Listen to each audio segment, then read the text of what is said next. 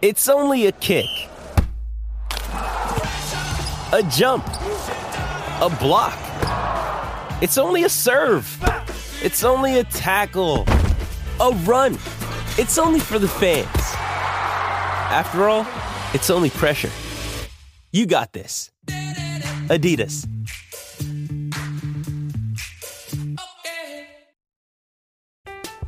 I'm Alex Rodriguez.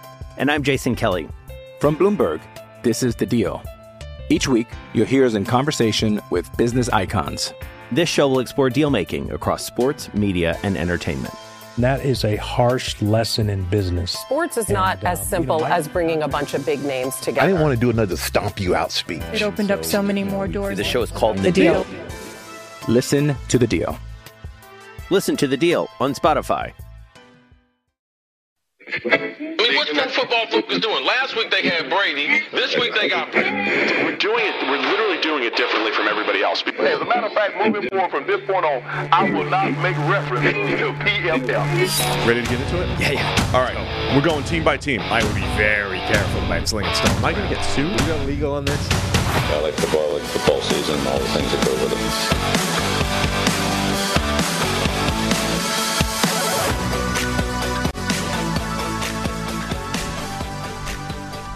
Sure, the Jets in prime time leads to some pretty ugly offense. On the other hand, it leads to some phenomenal, sad Robert Saleh memes. So I think that's worthy enough reason to keep doing it and keep plumbing the Jets on prime time.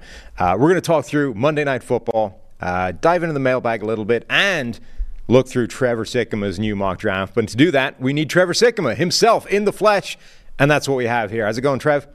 It's going good. I think the worst/best, however you want to say it, Robert Saleh meme from last night is him saying after the game that it wasn't even close to Zach Wilson's worst game, which I think he was saying like to try to help Zach Wilson out, but it came out as one of the biggest insults that you could say about the man. And so I actually kind of felt really bad about it, but that was my favorite Robert Saleh meme. Don't worry, guys. I've seen way worse than this.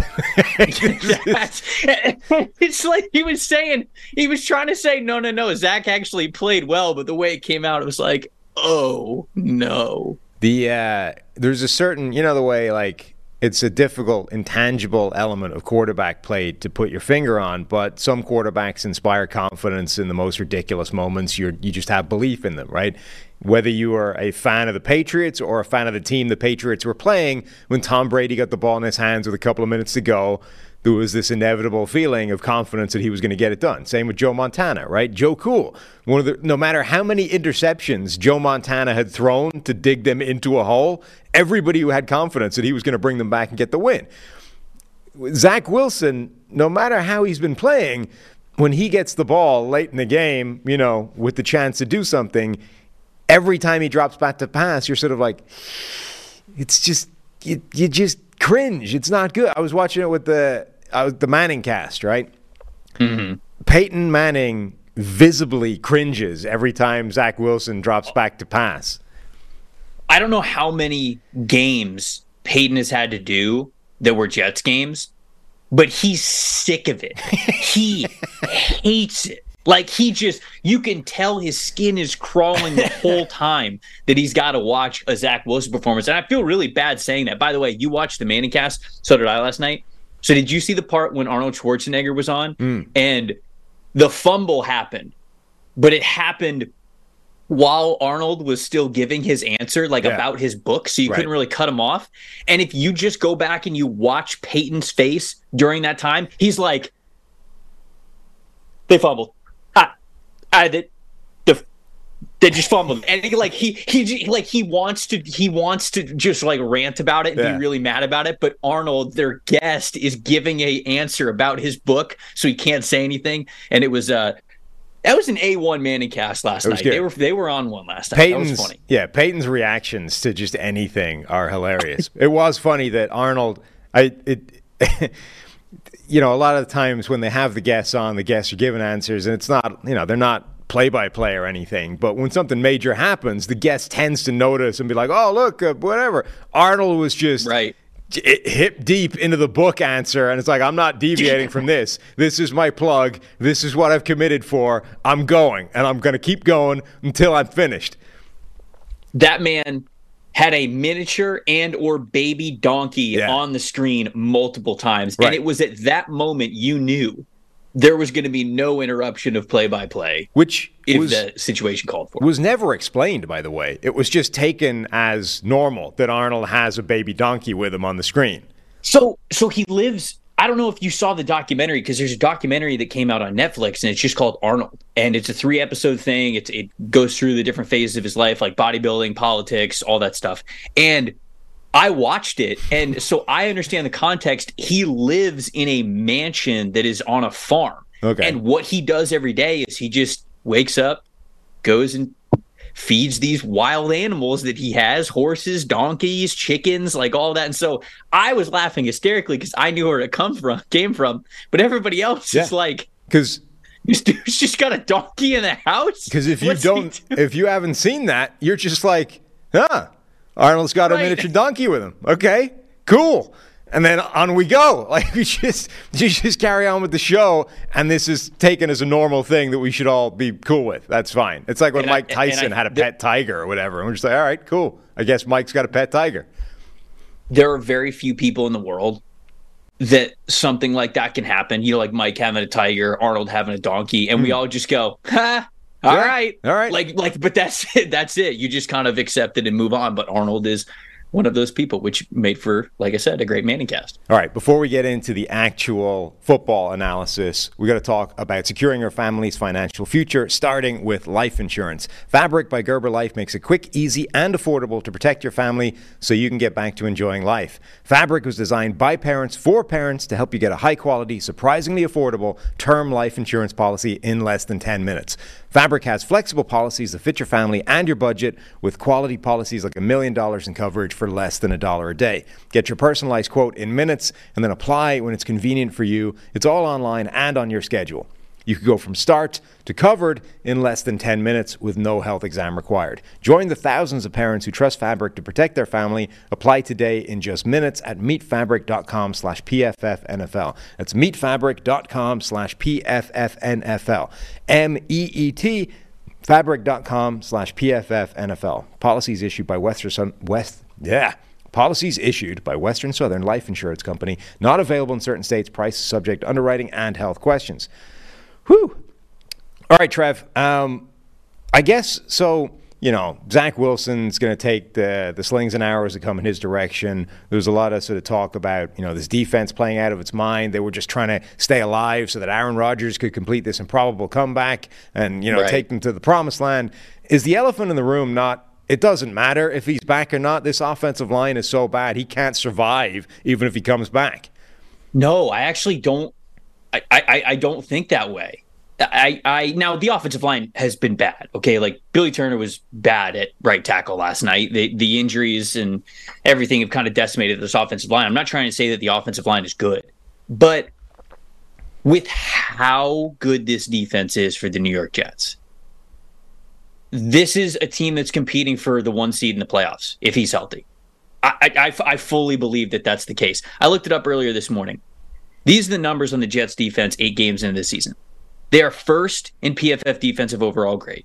They are first in coverage grade as a team. 6th in run defense grade as a team. 2nd in total pressures. 4th in pass rush win percentage. 6th in total EPA per play allowed.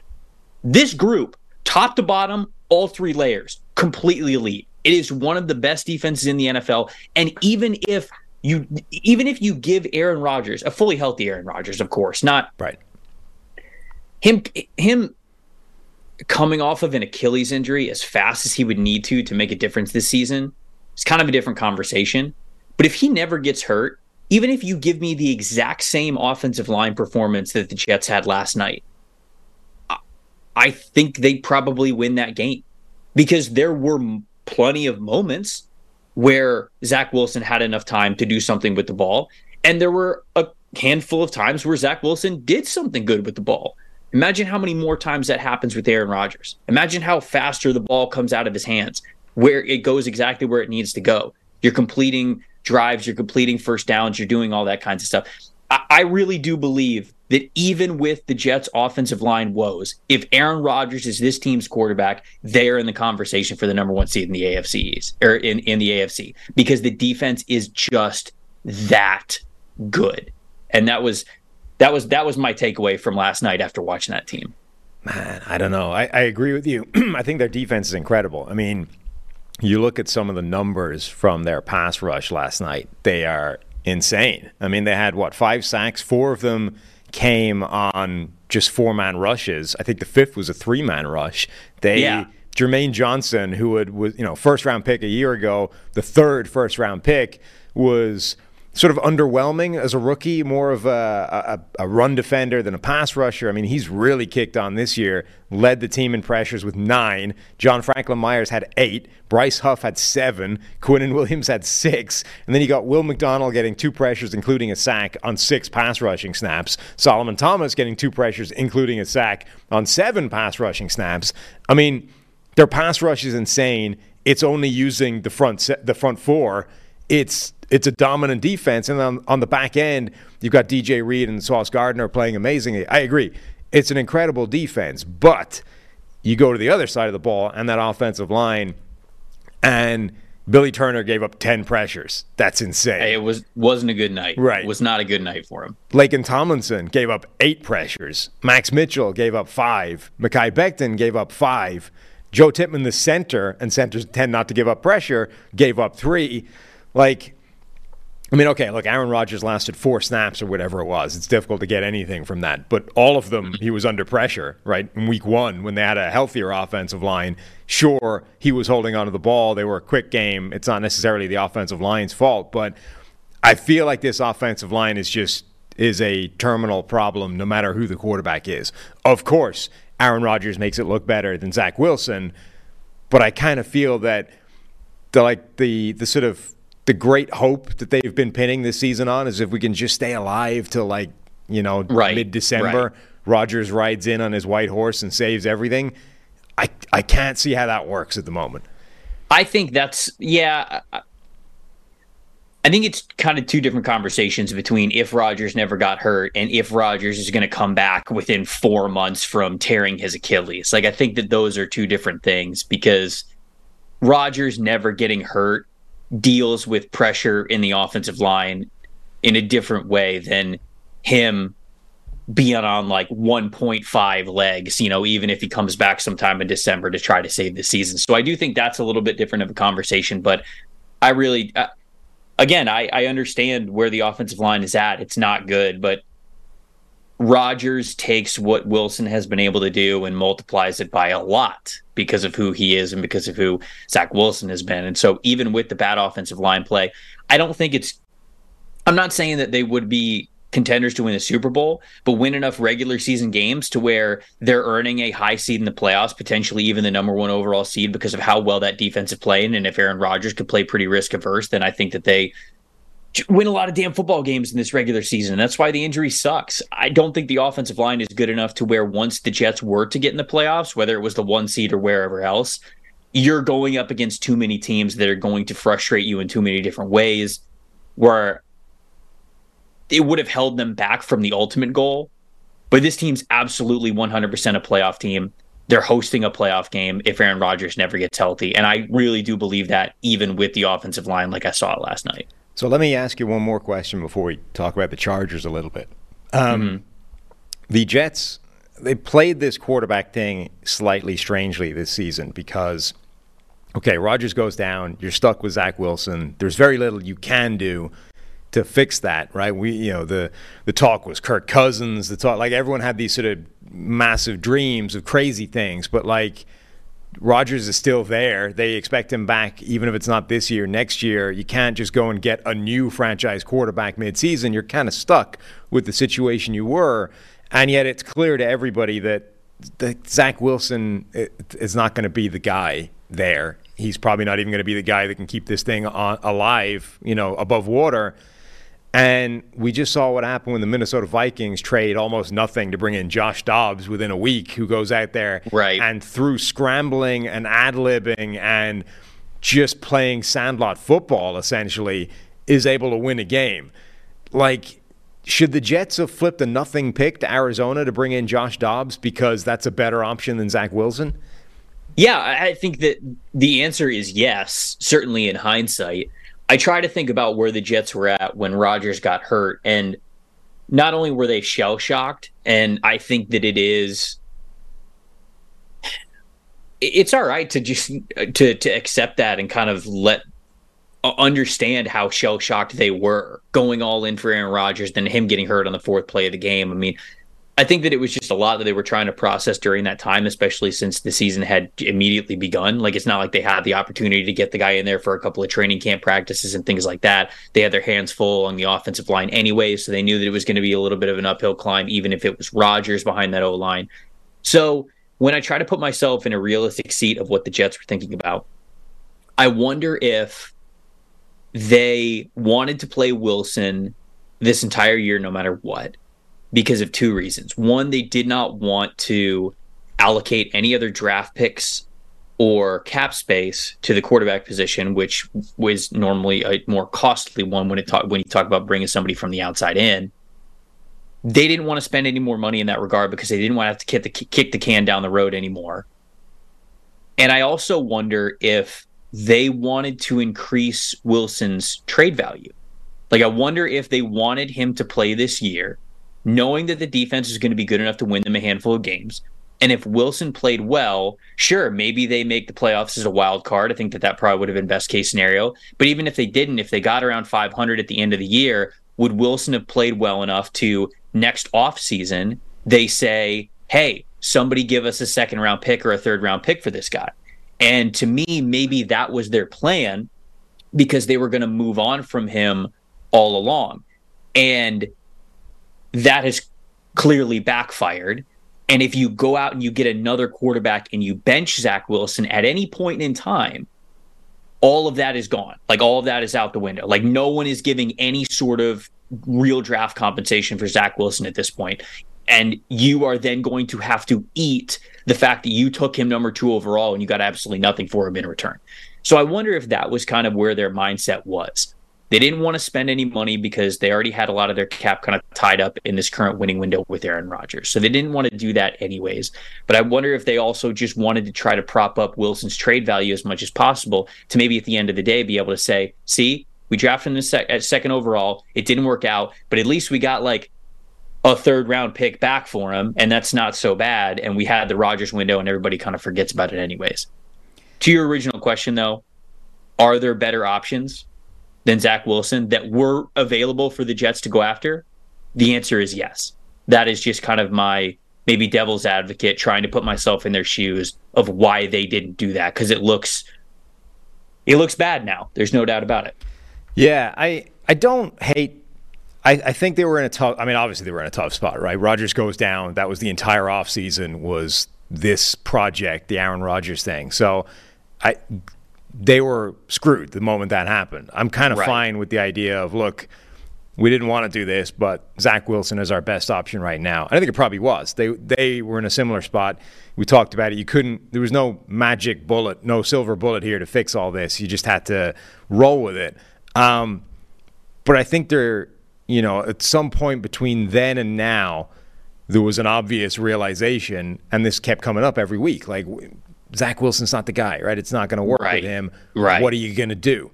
And every step of the way, they've kind of been like, no, Zach, we're going to keep going with Zach. We're not bringing in competition. Like, Zach's the guy. But at some point, it's like, actually, because we're good enough. Like, we're good enough to, even with Zach Wilson, we can skirt around 500 and be in the hunt if we just try and upgrade from him slightly, which doesn't even cost that much money draft picks with the Josh Dobbs type of deal. We could potentially be even better than that and buy ourselves some breathing space and actually have a shot at this.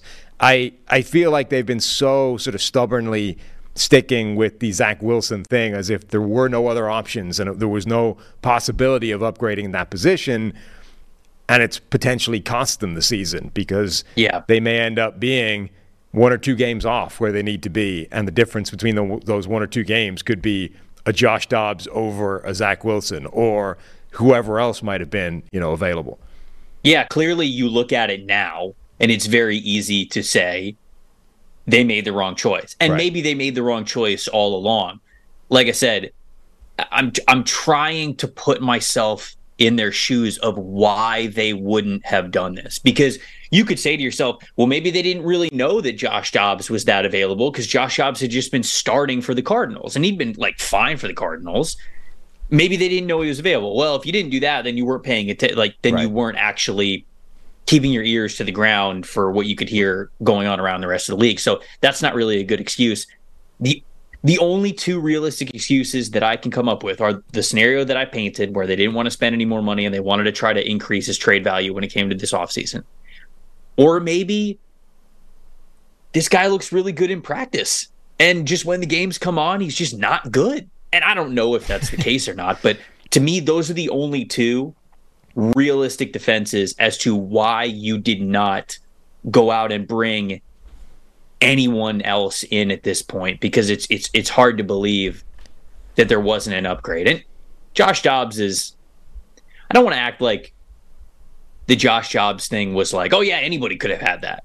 It's a special thing what Josh Dobbs did this past weekend, and I think that it should be recognized that. So I don't want to say like, oh yeah, if the Jets would have brought in any quarterback, they would have been able to do what Josh Dobbs did. But it is pretty shocking that they haven't tried harder to do that.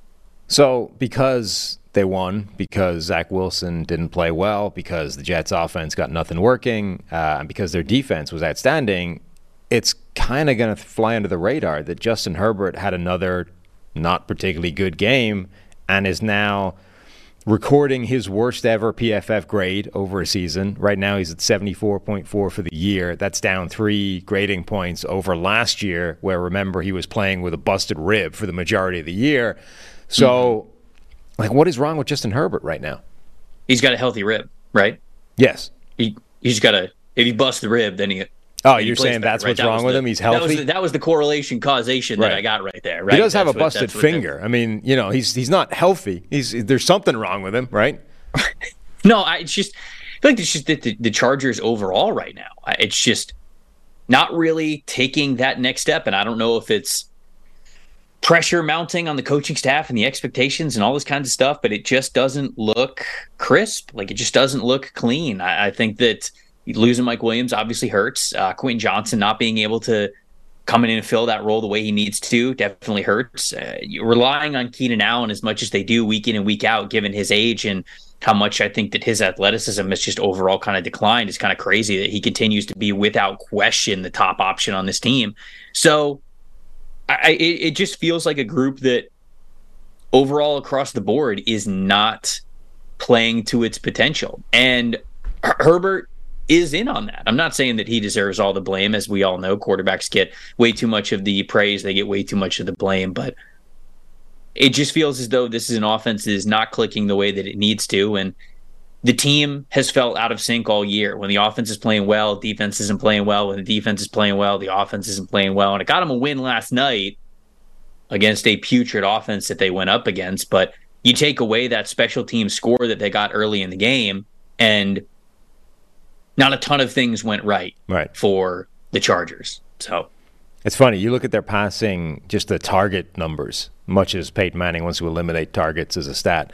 Keenan Allen. Wait, does he? Yeah. He hates it. Why? He thinks it's the root cause of all wide receiver drama, essentially, is as soon as we started tracking how often the ball is going towards certain receivers, that's where every wide receiver now is focused on, where are my targets? Give me the ball.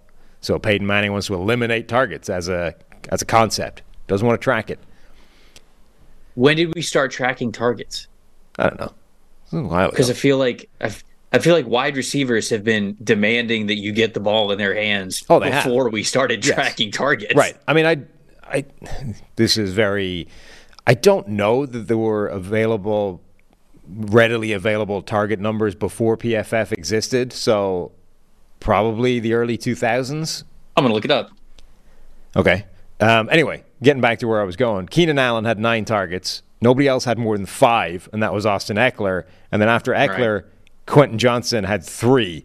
And then there's a bunch of people with 2 or 1. I mean, this was an offense that was like, get Keenan Allen the ball, If Keenan's not open, we're going to dump it off to Eckler. And if neither of those two things is happening, we're dead. The play is done. Like, we're toast. That's not going to work.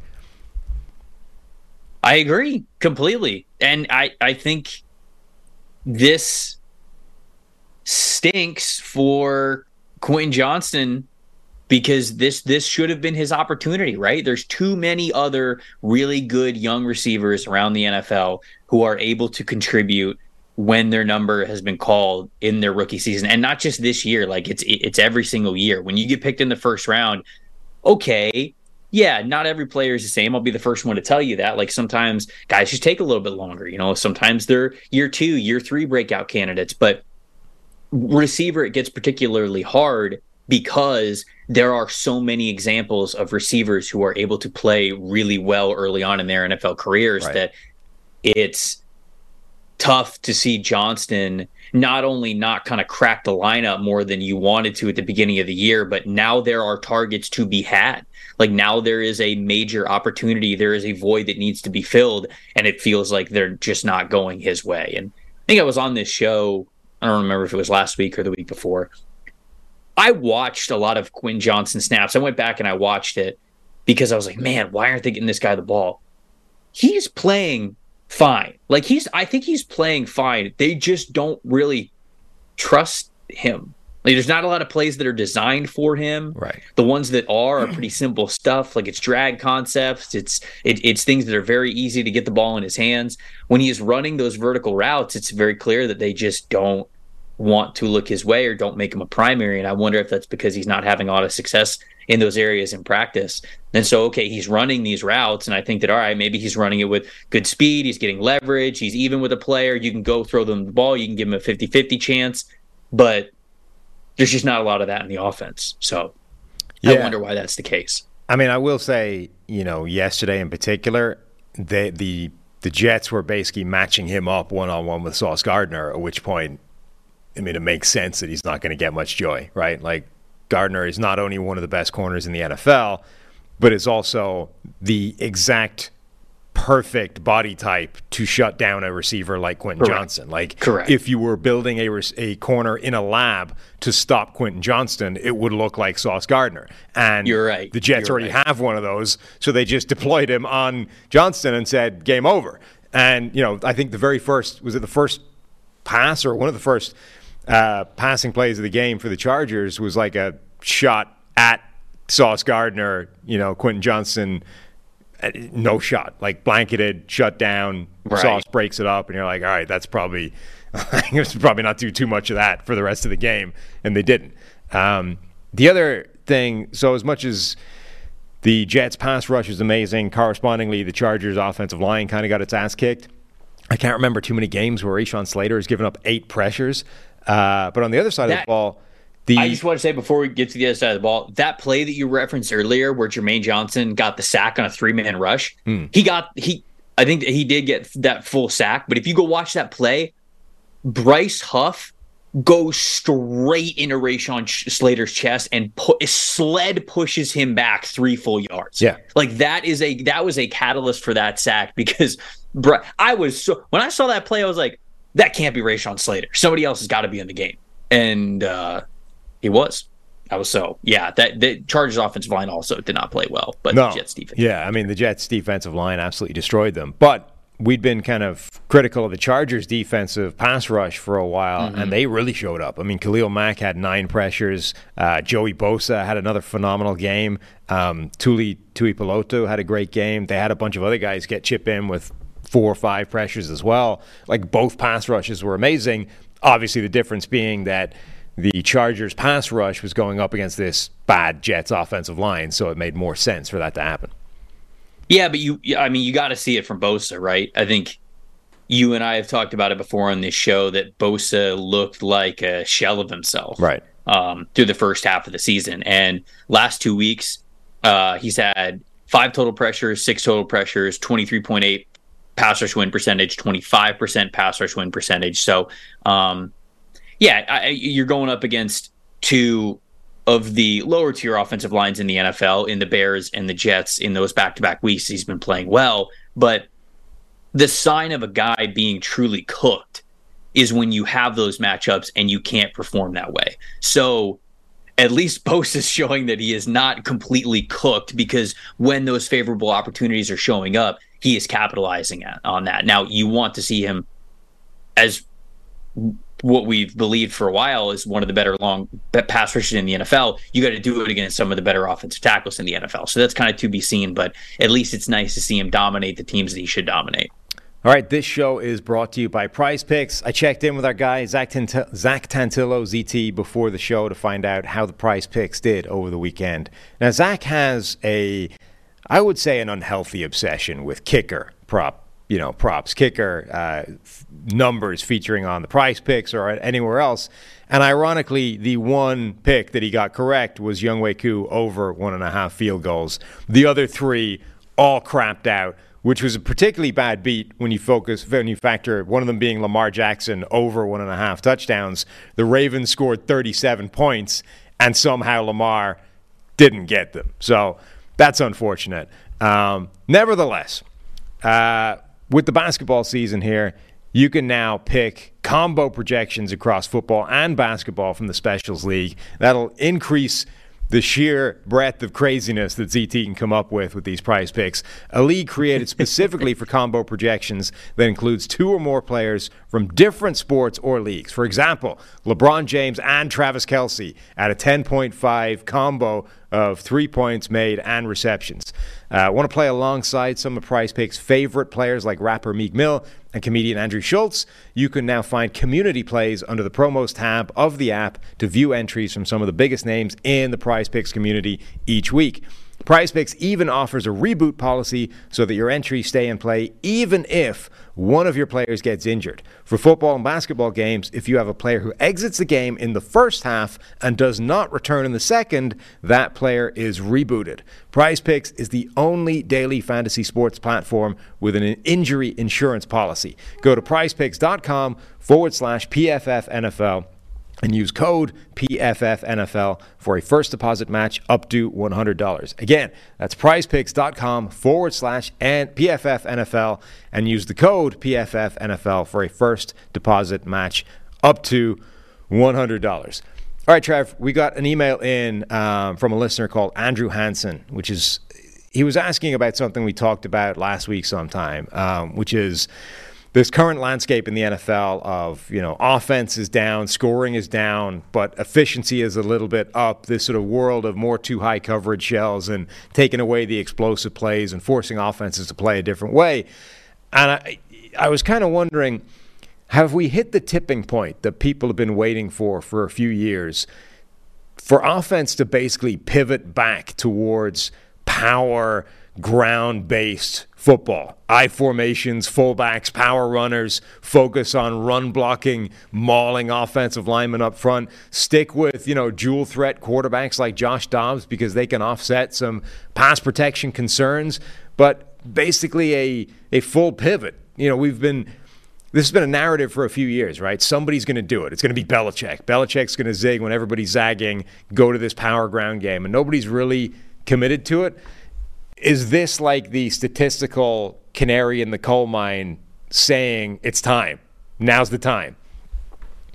I think that this year has definitely been a tipping of the scale back to defenses, right? I think you've got a lot of really great defenses and a lot of really great defensive minds who are really slowing down these potent offenses. I know we had a team scored 70 points this year, so it's kind of funny to talk about it like that. But I do feel as though, like you mentioned, overall, offenses are not nearly lighting up the scoreboard, or I should say, offenses are not making defenses look nearly as helpless as they have over the last couple of years. And so I think things are going more towards defense right now. Defense coordinators are figuring things out. They're really frustrating a lot of these quarterbacks. And I don't know if this is like the moment where, because football, people talk about it all the time. It's cyclical, right? Okay, you're spreading it out one phase, but then once it gets to what you mentioned, a tipping point, then you're going to start to condense things a little bit more. You're going to go more towards the ground game, power. You're going to dominate people up front.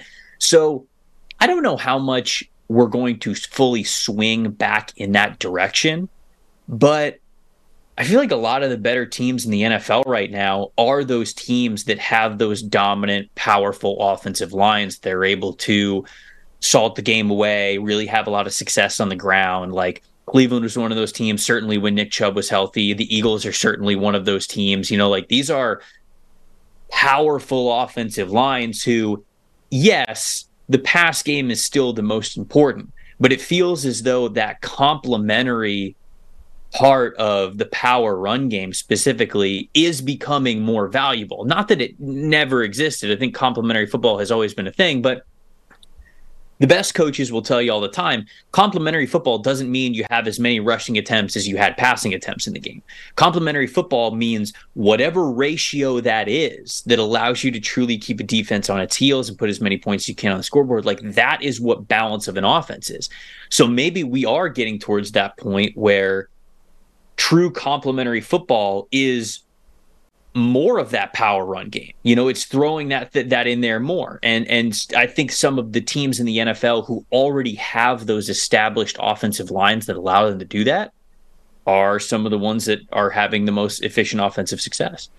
Yeah, I do think that, we tend to view the NFL and football as cyclical and, things come and go and they come back into vogue and it sort of goes around in a big circle. But it never comes back exactly the same. Like there is evolution to this, and every step of the way we learn a little bit from the last time around, and it develops and it doesn't come back quite the same as it was. And I think the thing that NFL teams have learned about that power run game, and you don't need to go back very far to find it. Like if you start looking at, one of the great things about YouTube is that old games are everywhere now. And it's not just, actually the more recent you get, obviously the more available the tape is. So if you just look at like early 2000s games, which doesn't feel that long ago because we kind of lived through it, but it's 20 years ago now, those games are like a different world. They are I formation, fullbacks, blocking tight ends. It's all this stuff we're talking about.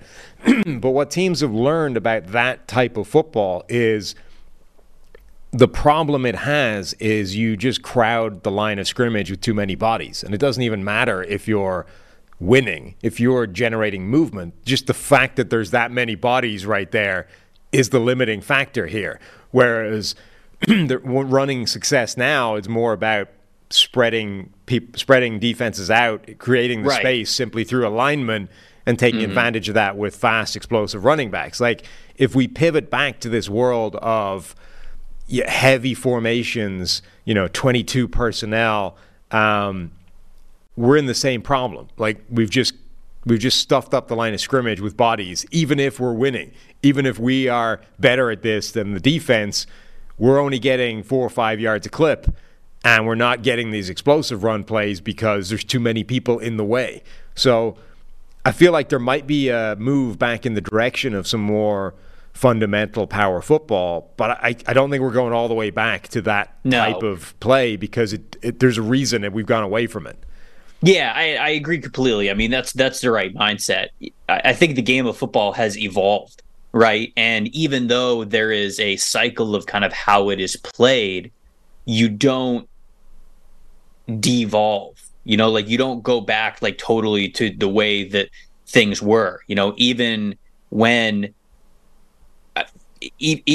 you look at the early 2000s version of football, running the football there was a different look than football in the 60s, right? Or, just like wing T offenses or triple option offenses. Like it was different than that because every phase of the game, sure, it goes through these seasons and cycles, but it evolves every time. And we're at a point to where the game is much more thinner of bodies in the box than it has ever been before. And so that is not something that I think we are going to totally revert back to. Yes, the best teams right now are the ones that are going to be able to find the way to incorporate power into those lighter boxes while still creating those lighter boxes by spreading the game out in the passing game and being able to be versatile there. And that's why best offensive coordinators figure it out and the best defensive coordinators figure it out.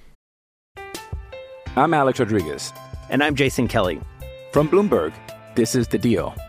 Each week, you'll hear us in conversation with business icons. This show will explore deal-making across sports, media, and entertainment. That is a harsh lesson in business. Sports is not as simple as bringing a bunch of big names together. I didn't want to do another stomp you out speech. It opened up so many more doors. The show is called The Deal. Listen to the deal. Listen to The Deal on Spotify. All right, the people are here for your mock draft, Trev, so I think it's finally time we give them it. But first, we have to cue dramatic music, I'm told. Then we have a public service announcement. So do we have dramatic music? I think if you go with it, we will get the dramatic music. Perhaps. It felt like a sort of, breaking news type of dramatic music. Anyway, okay. It's not a bird. It's not a plane. It's the most revolutionary ball trimmer the world has ever seen. Gentlemen, our friends over at Manscaped have been working night and day to bring you a below-the-waist grooming experience like none other with their brand new Lawnmower 5.0 Ultra. We're talking about a next-generation trimmer with an interchangeable blade head for whatever shave your mind can imagine. AI is cool, but I think this might be the biggest technological advancement the world has ever seen. Upgrade your grooming game to the Ultrasphere this year by going to manscaped.com for 20% off and free shipping with the code PFF. High-tech for low places, Manscaped. Every man knows how scary it can get when going for a close shave below the belt. That's why I trust Manscaped for all my sensitive areas. Inside this package, you'll find the star of the show, the Lawnmower 5.0 Ultra. 5th generation trimmer, features 2 interchangeable next-gen skin-safe blade heads, a standard one for taking a little off the top, and a foil blade to go smooth wherever your heart desires. We also have dual LED spotlights to provide contrast on multiple skin tones, 3 length setting combs, and did I mention this trimmer is waterproof? No more wet shaving down there, count me in. Taking it on the go, Manscaped has you covered. This puppy comes with a travel case and even a travel lock feature to avoid any accidental powering and or weird looks in the airport. Above and beyond whatever weird looks you normally get. This right here is on the cutting edge of cutting pubes. Upgrade your ball trimmer and your life will follow. Get 20% off and free shipping with the code PFF at manscaped.com. That's 20% off and free shipping with the code PFF at manscaped.com. I can promise you've never seen a ball trimmer look like a spaceship. Get yours today from our folks at Manscaped. God damn, I love that read. All right, Trev. Just one of the best in the business. It really is. Mock draft. Let's start with the top. You have kept Caleb Williams number 1 despite some collapsing of his game, despite some losses, and despite people being upset that he cried on the field with his mother. Yes, I have. I've kept Caleb Williams at number 1. Look, he's obviously had a year this year where he has not looked like the invincible Superman that he was in previous seasons, but he struggled in the middle of the year. He had 3 games where he had 0 big time throws and 8 turnover worthy plays in a 3-game stretch, and that was not good, objectively not good football. But he has since played better. He's since bounced back. He has in the last 3 games 11 big time throws and only 3 turnover worthy plays. And I think people they got a glimpse into what might be a reason why Caleb Williams has developed what we would identify as bad habits, holding on to the ball too long, having this Superman type of stigma about him that he has to make the biggest play every single time. Because he kind of does, right? Do you watch USC's defense this past Saturday? Caleb Williams basically understood that if I don't get points on every single drive, mostly touchdowns, but I can maybe settle for a field goal once or twice, we are losing this football game. Our defense is so horrendous that if I don't score every single time, we will not win. And that is the reality of the situation that he's in. Are the holding on to the ball habits still bad? Yes, it's something that he has to figure out. Last 2 years, he has held onto the ball, and I said this on this very show.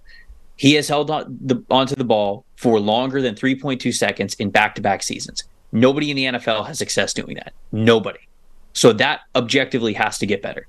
But this was last week, so it was before this weekend's performances. I went back and I watched Drake May's last 2 games and Caleb Williams' last 2 games. I still came away saying I'd take Caleb. I would take Caleb. And the reason why I wanted to watch his last two games, both of these players' last two games, is because they're both phenomenal. But I think the conversation around these two quarterbacks is a little bit off right now, or at least I just want to remind people that you don't want it to get to this point. It is not like, oh, I either take the risk with Caleb Williams or I pick the surefire is going to be good no matter what, makes every single throw Drake May. That's not where we're at. Drake himself is somebody who has some boneheaded throws, just straight up misses on ball placement sometimes. Sometimes the footwork is not exactly what it needs to be. Does Drake have a lot of really great plays? Of course he does. He leads the FBS in big time throws, and this might be the second year where he has done that, or at least been top 5 in that category.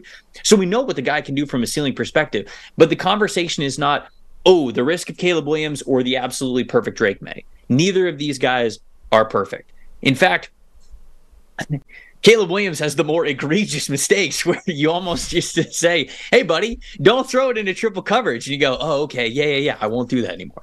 Now, I know it's a process, and that mindset might be something that's really difficult to change in the NFL. But ultimately, when I watch these two guys back to back, they have very high ceilings. But Caleb still does things that very few quarterbacks, not just in college football, but on the planet right now, do. And that is something that you got to gravitate towards. You want to be able to hit the home run at number 1 overall, and I'd still take Caleb Williams right now.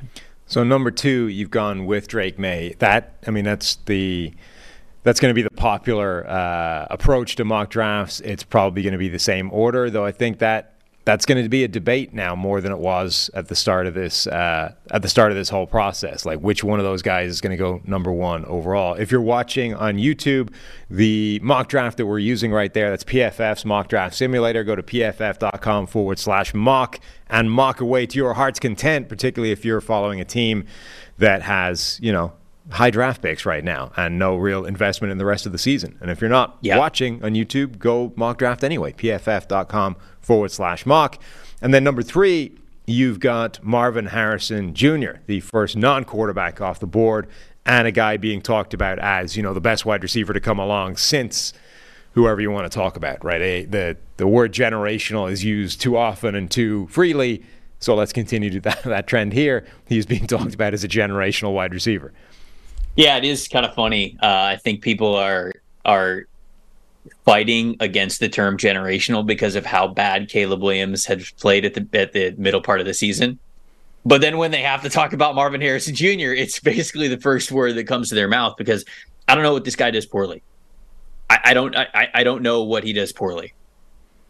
There's basically every single part of his game, to the footwork, to the releases, how he attacks defenses, his hand, the catch radius, spectacular catchability, in and out of his breaks, the size that you would want, the long speed, yards after catchability, which we're seeing him have more of this year because they're actually giving him the opportunity to do that. Last year, he dominated from the sideline. This year, they're getting him in space even more. I don't know what he does poorly. And when I say that, people go, oh, wow, so he's the perfect player every single play? No, of course not. But when you talk about what you could possibly want from a wide receiver prospect, basically the only other thing that you would want from this guy is to be maybe 2 inches taller, maybe 20 pounds, 30 pounds heavier, and just call him Calvin Johnson. That's about it. Those are the only real what else you might want from him, is to basically say, well, he's not Calvin Johnson. And that's basically the only negative that you have about this guy, which is pretty incredible. So, yeah, the first 3 picks in this mock draft are very, very easy for me. I don't want to gloss over it. I actually did have a trade at number 1. So it wasn't the Cardinals who I had picking at 1. It was the Giants. I was going to bring that up. I noticed that we missed that.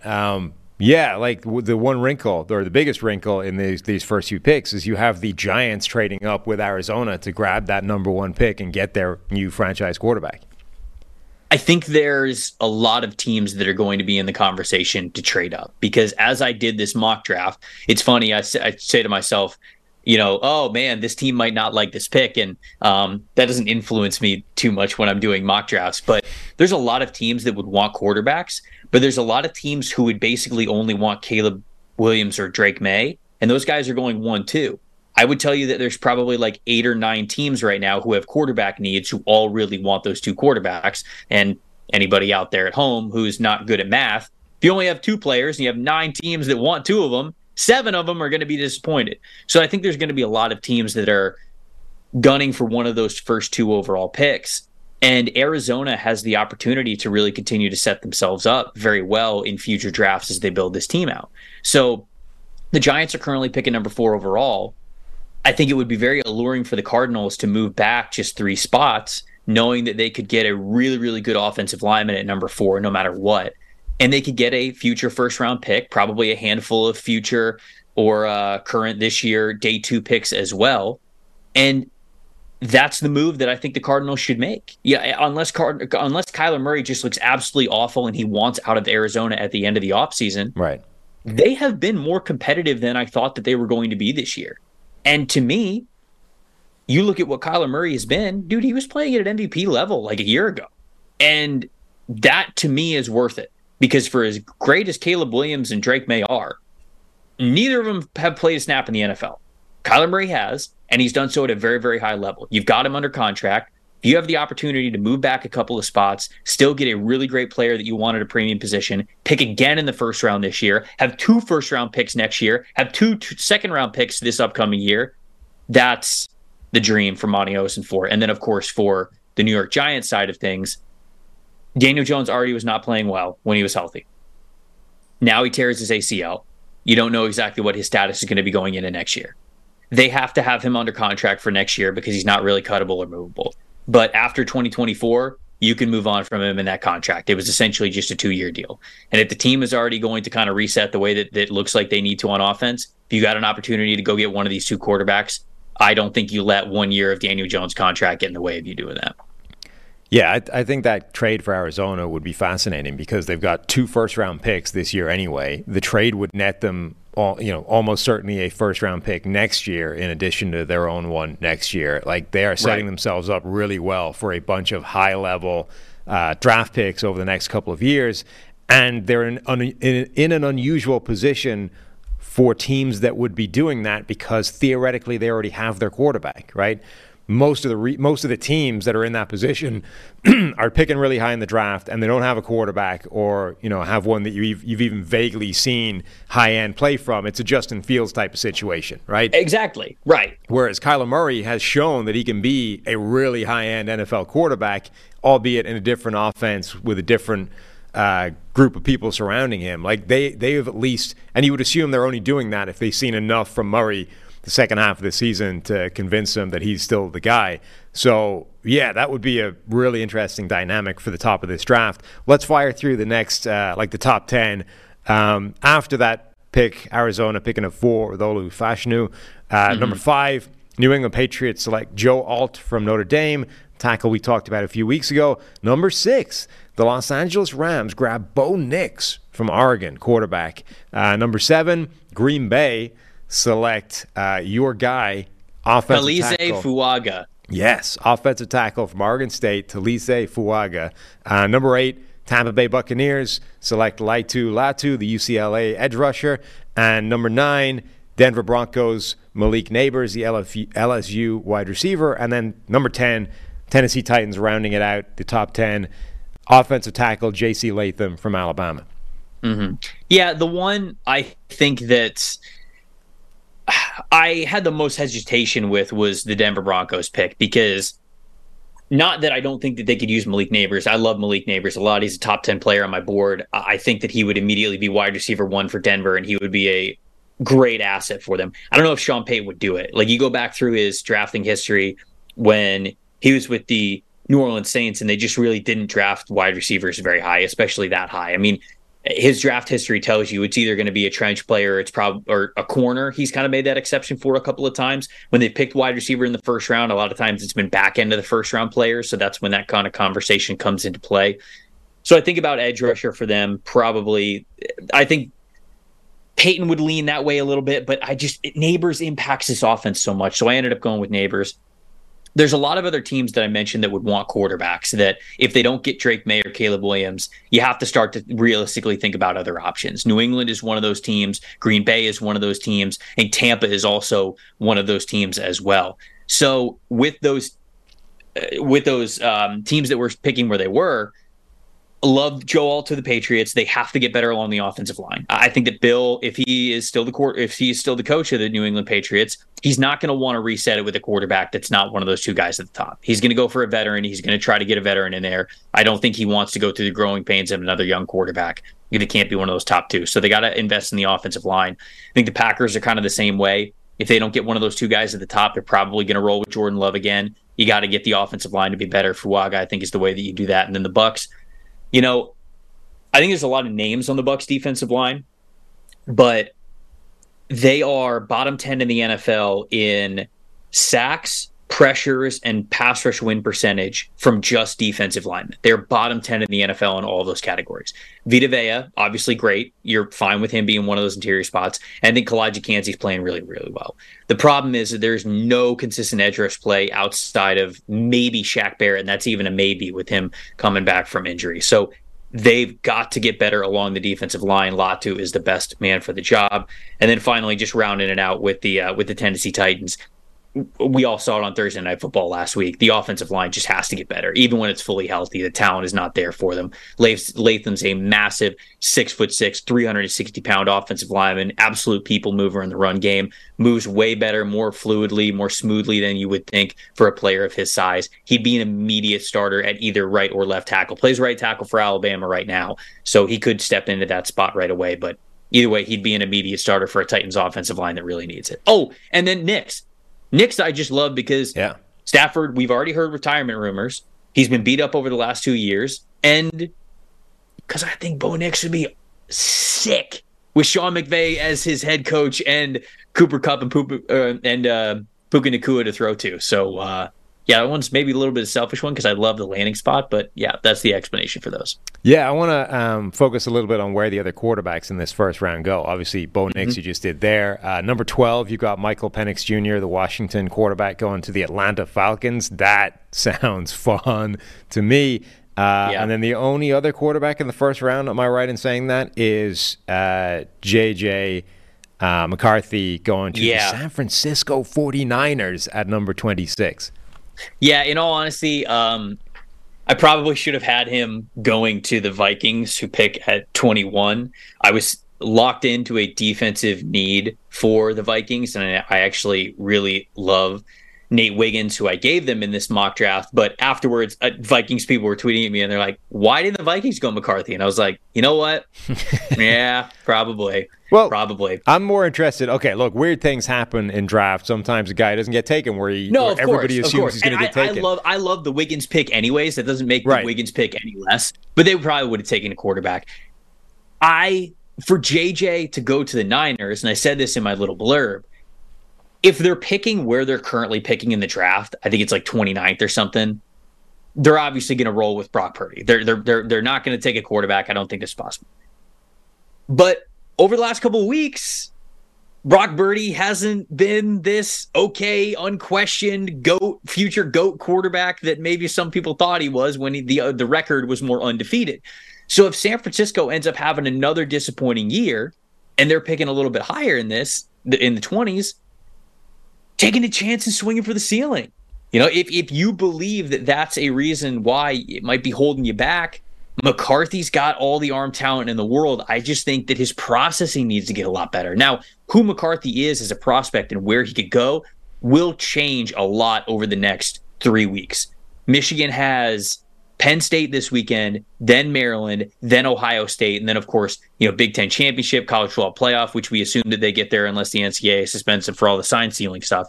But McCarthy, to me, is either going to turn himself into a day 2 quarterback or he's going to turn himself into like a top 5 quarterback. Like he's going to be QB3 off the board in a couple of weeks. So that's the biggest conversation piece. And right now he was still on the board because I'm a little bit lower on him because I think the processing is still a big work in progress for him.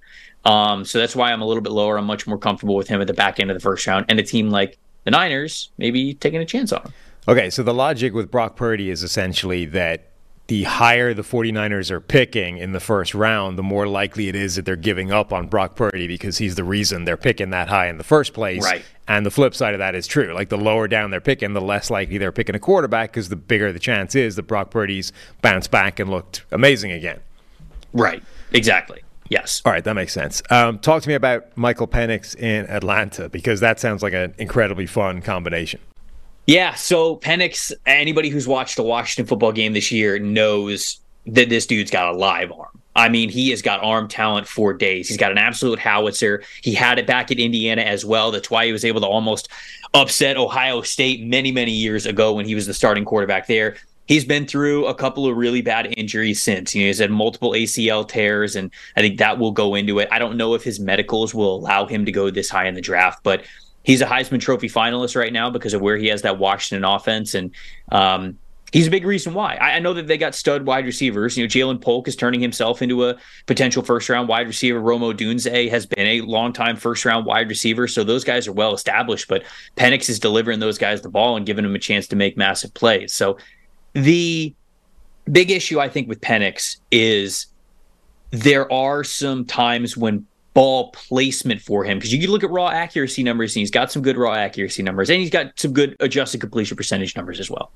But it's that true ball placement part of his scouting report that you go, okay, it can be a little shaky at times.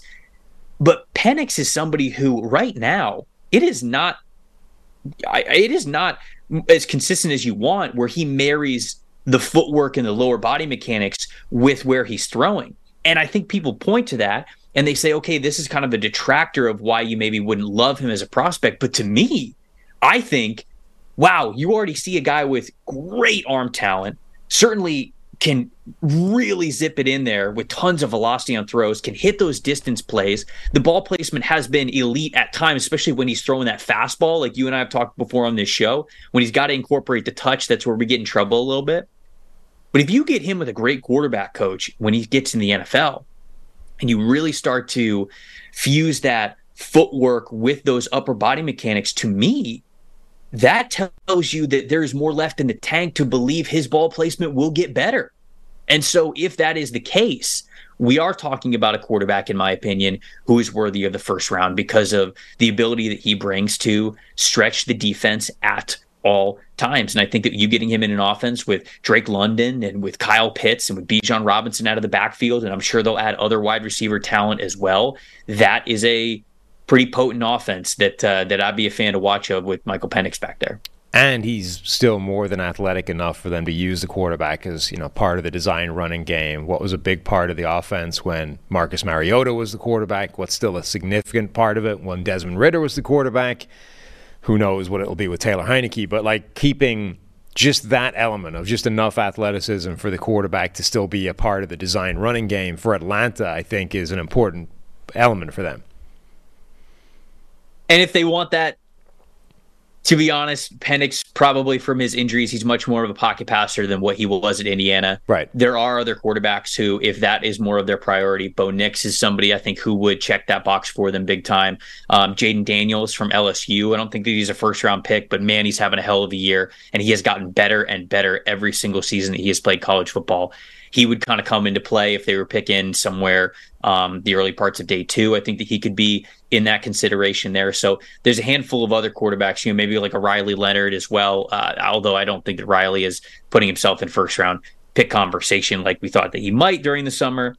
There are quarterbacks who you would have a little bit higher than Penix for that dual threat ability if that's something that you're prioritizing. But to me, what he does is a big-time thrower, right? Because he is second right now only to Drake May in big-time throws in college football. If that is what you are looking for in that offense, he definitely gives you that. Yeah, I mean, I'm not saying, he's this Justin Fields type quarterback where you want to be building a run game off him, but there's just enough of a threat there to keep that element in the offense, right? That you're not dumping the entire thing and going to a completely different style. Like Ridder. I mean, Ridder is not – there's a massive difference between Ridder and Mariota in terms of rushing threat and what he can do on the ground, but Ridder's just athletic enough that you can keep it in there as part of the offense, and it's a threat, a live threat that a defense has to respect, even if you don't deploy it every few plays. I think Penix is the same type where – there's enough there to at least keep it as a live threat that a defense has to respect at all times. Where else do you want to go in this first round? Let's pull out a few highlights, and then people can go and read the full article on PFF.com. That's a good question. Okay, so where do I want to go here? Buffalo, I have them going with Keon Coleman, the wide receiver out of Florida State. Nice. I know that they're getting Dalton Kincaid more involved in the offense, but the offense is just not good enough right now. They don't have the playmakers outside of Stephon Diggs, and that's becoming clear as this season goes on. They, to me, need to invest in wide receiver pretty big time, and so I think that is one that I continually go to. Where Johnny Newton from Illinois goes in this draft is going to be really interesting, because right now I would tell you that he's probably the only first round interior defensive lineman. I know that Steve really loved Leonard Taylor from Miami and what he was able to do as a pass rusher last year, and I absolutely did as well. And there have been certainly times this season where the flashes have looked great for Leonard Taylor, but he is really just flashes right now. He is sort of a boomer bust player, and I think that could still get drafted in the first round, but it's not a guarantee. Newton might be the only first round interior defensive lineman. And if that's the case, teams like the Raiders, teams like the Chargers, kind of in that middle of the first round, like that would be dying to get this guy in the middle of their defense. They might be fighting over him a little bit, just because of the scarcity of not having another player that is close to him. So in this draft, I think I had him going to the Raiders. Yeah, I had him going to the Raiders at 14, but there's a handful of teams I think that could really use him, and when you factor in scarcity, there might be a pretty big bidding war too. Like I look at the Saints as well. New Orleans Saints, they're picking at 19. They could be a team if they're picking a little bit higher. They might move up for him, and they might like him. So there's a lot of teams that are gunning for Johnny Newton.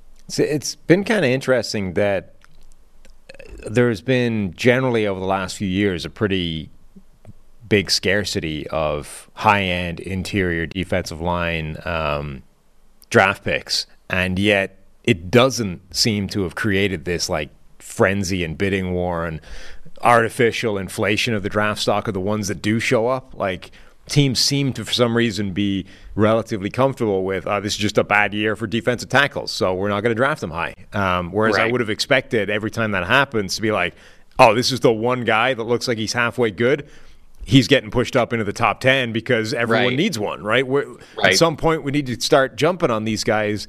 It isn't happening, which is slightly strange to me. Yeah, I think it'll happen this year with Newton, though. I think the teams are gonna really like him. Another thing that I will point out is I ended this mock draft with 5 straight wide receivers. I gave the Baltimore Ravens A.D. Mitchell, because Odell Beckham Jr. is on a 1-year deal. Rashad Bateman is not having the breakout performance that a lot of people hope that he would. And when you look at the rest of that receiving room, it's kind of like, all right, who do you have to build on moving forward? Basically, Zay Flowers and then Mark Andrews, their tight end. So I think that wide receiver could firmly be in the mix for them at 30. I think A.D. Mitchell as a bigger, taller red zone threat type of a player makes a lot of sense. Kansas City Chiefs, I got him taking Jalen Polk from Washington. He's one of those guys who's on the end of a lot of great Michael Penix passes. Now, one of the best contested catch players in the game. What number is Jalen Polk? So one wide receiver stood out to me while watching Michael Penix Jr. tape, and I have no idea who it is, but I know his number. So he is number 2. Yes, that's my guy. That's the receiver you want from Washington. Yep. No, okay. Whoa. Hold on. Rome is still very good, but Polk is playing his way into being a first round pick for sure. And I have him as a first round pick here in this mock. Mm-hmm. So I think that he's been nuts this year and he deserves his recognition. So him getting to play with Patrick Mahomes, that would be pretty great. Eagles, I have them taking Emeka Egbuka because right now, yes, of course, like AJ Brown and Devontae Smith are fantastic, but you can leave those two guys on the outside and you can put Emeka Egbuka in the slot, and all of a sudden, to me, like that's probably the best wide receiver trio in the NFL. So keep your foot on the gas, make it strength to strength even stronger. Second round, I have them opening up with the Carolina Panthers getting Xavier Worthy. He's one of the fastest players in his class. You get that speed at this receiver position that they so desperately need for separation. And then speaking of speed, Cleveland Browns at 54, they move on from Donovan Peoples-Jones. They replace him with Brian Thomas, who is, along with Malik Neighbors, having a really, really productive year in that LSU offense, is a deep threat kind of a guy. So ended this one with 5 straight wide receivers, and it kind of speaks to the wide receiver class of how talented this is and how much I want to talk about these guys and how many future NFL difference makers I really do see in this receiver class. Look, I don't know what your quote-unquote process is over there, Trev, but I've seen a couple of games of Michael Penix, and Polk was the receiver that stood out. Therefore, he's going to be the best wide receiver in the NFL. I feel no reason why that won't be perfect logic. Yeah, no, it's pretty solid. I don't think you need to watch anything else. Yeah, really. I'm done. I mean, like that's like your draft take for the year. Like radio shows will call you and have you on. They'll be like, "What do you think about this pass rush class?" You'll be like, "Yeah, it's fine." Have you seen Polk from Washington? Right. Let me bring this around to Polk for a minute. Right? I don't really care what you've asked me. We're gonna take the answer over here. It's like a politician, right? It doesn't matter what the question is. The answer is going to be about this talking point that I have pre-prepared. Yeah, no, it's an art. It's why you're one of the best in the business. I was texting Steve about this over the weekend. A radio hit, right? I'll ask you a question that I'm not really interested in the answer to because I want to tell a story, but you can think about your answer while I'm telling the story to see if you have one, right? What is the worst thing that has happened to you whilst you're doing a radio hit in terms of like a technical breakdown or something that made it unnecessarily difficult from your perspective? Because I thought I had a winner, and then this weekend topped it. My winner previously was some radio station where there was something wrong with their system whereby my own voice fed back into my ear on a second delay, right? So I was hearing myself repeat in my own ear a second after I said anything, which is a really quick way, if that's never happened to you, to just fritz your brain out, right? You can't handle hearing yourself repeat back on that kind of delay. So I was like, that's the worst that's ever happened. That was a nightmare. This weekend, I was doing a Zoom. That was the worst. I was doing like a Zoom radio thing. So I had the Bluetooth earphones in, right? My Bluetooth headphones connect to both my phone and my computer. And during this Zoom hit, somebody called my phone, right? So suddenly my phone starts ringing in my ear as I'm talking to the computer. I'm like answering a question while this is happening, right? So I try and kill the phone call, which is fine.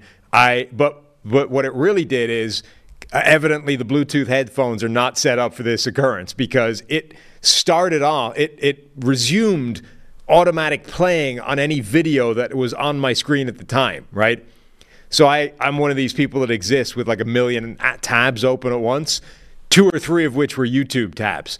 So the phone goes off, I kill the phone call, and then 3 separate YouTube channels fire up at once whilst I'm trying to answer a question on the computer in front of me. And I'm like, I don't even know where to begin with how to fix this problem other than my brain is just imploding with the sensory overload that's taken place. You're just hammering X on like everything tab at that point. Yeah, just kill. Eventually, I'll hit the one that's making the noise. Yeah, there have been some interesting radio hit circuses. I have a dog, so like, of course, he'll be sleeping for 3 straight hours, and then the second that I get on a call, he's losing his mind at the Amazon person who's dropping something off at the front door. So like, that one's unfortunately a pretty common one. I'm trying to think of like a technical difficulty. The Echo one is the worst. That's bad. The Echo one is really bad because there is nothing that gets you. There's nothing that commands more mental discipline than being on a radio call when you can hear your voice in an echo. Right. Because you have to try to not listen to it, come up with actually words that make sense to string together sentences to not make you sound like an absolute idiot. So that's a bad one. I've had that one a couple of times. And then I've also, had radio calls that I thought were going to be 15 minutes because that's a radio segment, and they end up being 40 minutes, and you're like, am I on a pod here? Those are rough. Do y'all have no commercials? Does this show have like no ads at all? Yeah. So yeah, those are bad. All right, that'll do it for our show today. Hopefully you've enjoyed listening. Go check out. Go read the mop. Go read the mock. Check out Trev's mock. PFF.com. You'll find it. It's one of the top posts on there. Also, go to the PFF mock draft tool and come up with your own one. See if it's better. And then message Trev and inform him that his sucks and yours is better. Let him know. It's an easy way for me to block people. Yeah, no, I'm kidding. I'm kidding. I love all mock draft submissions. This is a dream job for me. So getting to talk about it all the time is something that I really do love to do. Well, it's been a pleasure, good sir. I will be back tomorrow with PFF's own Steve Palazzolo, and we will talk to you then. Bye-bye.